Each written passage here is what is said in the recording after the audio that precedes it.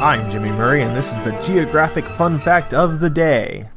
Today's topic is Washington, D.C. Washington, D.C.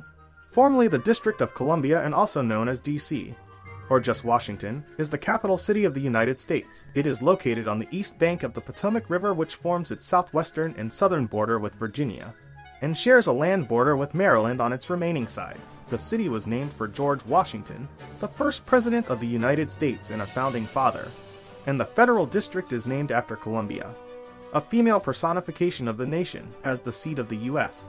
federal government and several international organizations. The city is an important world political capital. It is one of the most visited cities in the U.S., seeing over 20 million visitors in 2016. The U.S. Constitution provides for a federal district under the exclusive jurisdiction of Congress. The district is therefore not a part of any U.S.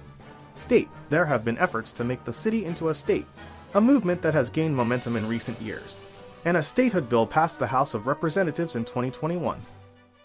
Hey, don't forget to suggest ideas for future shows on Facebook or Twitter at the Kid Friendly Podcast Network. Thanks for listening to Geography on the Kid Friendly Network. Music by Kevin MacLeod. I'm Jimmy Murray, and this is executive produced by Chris Kremitzos.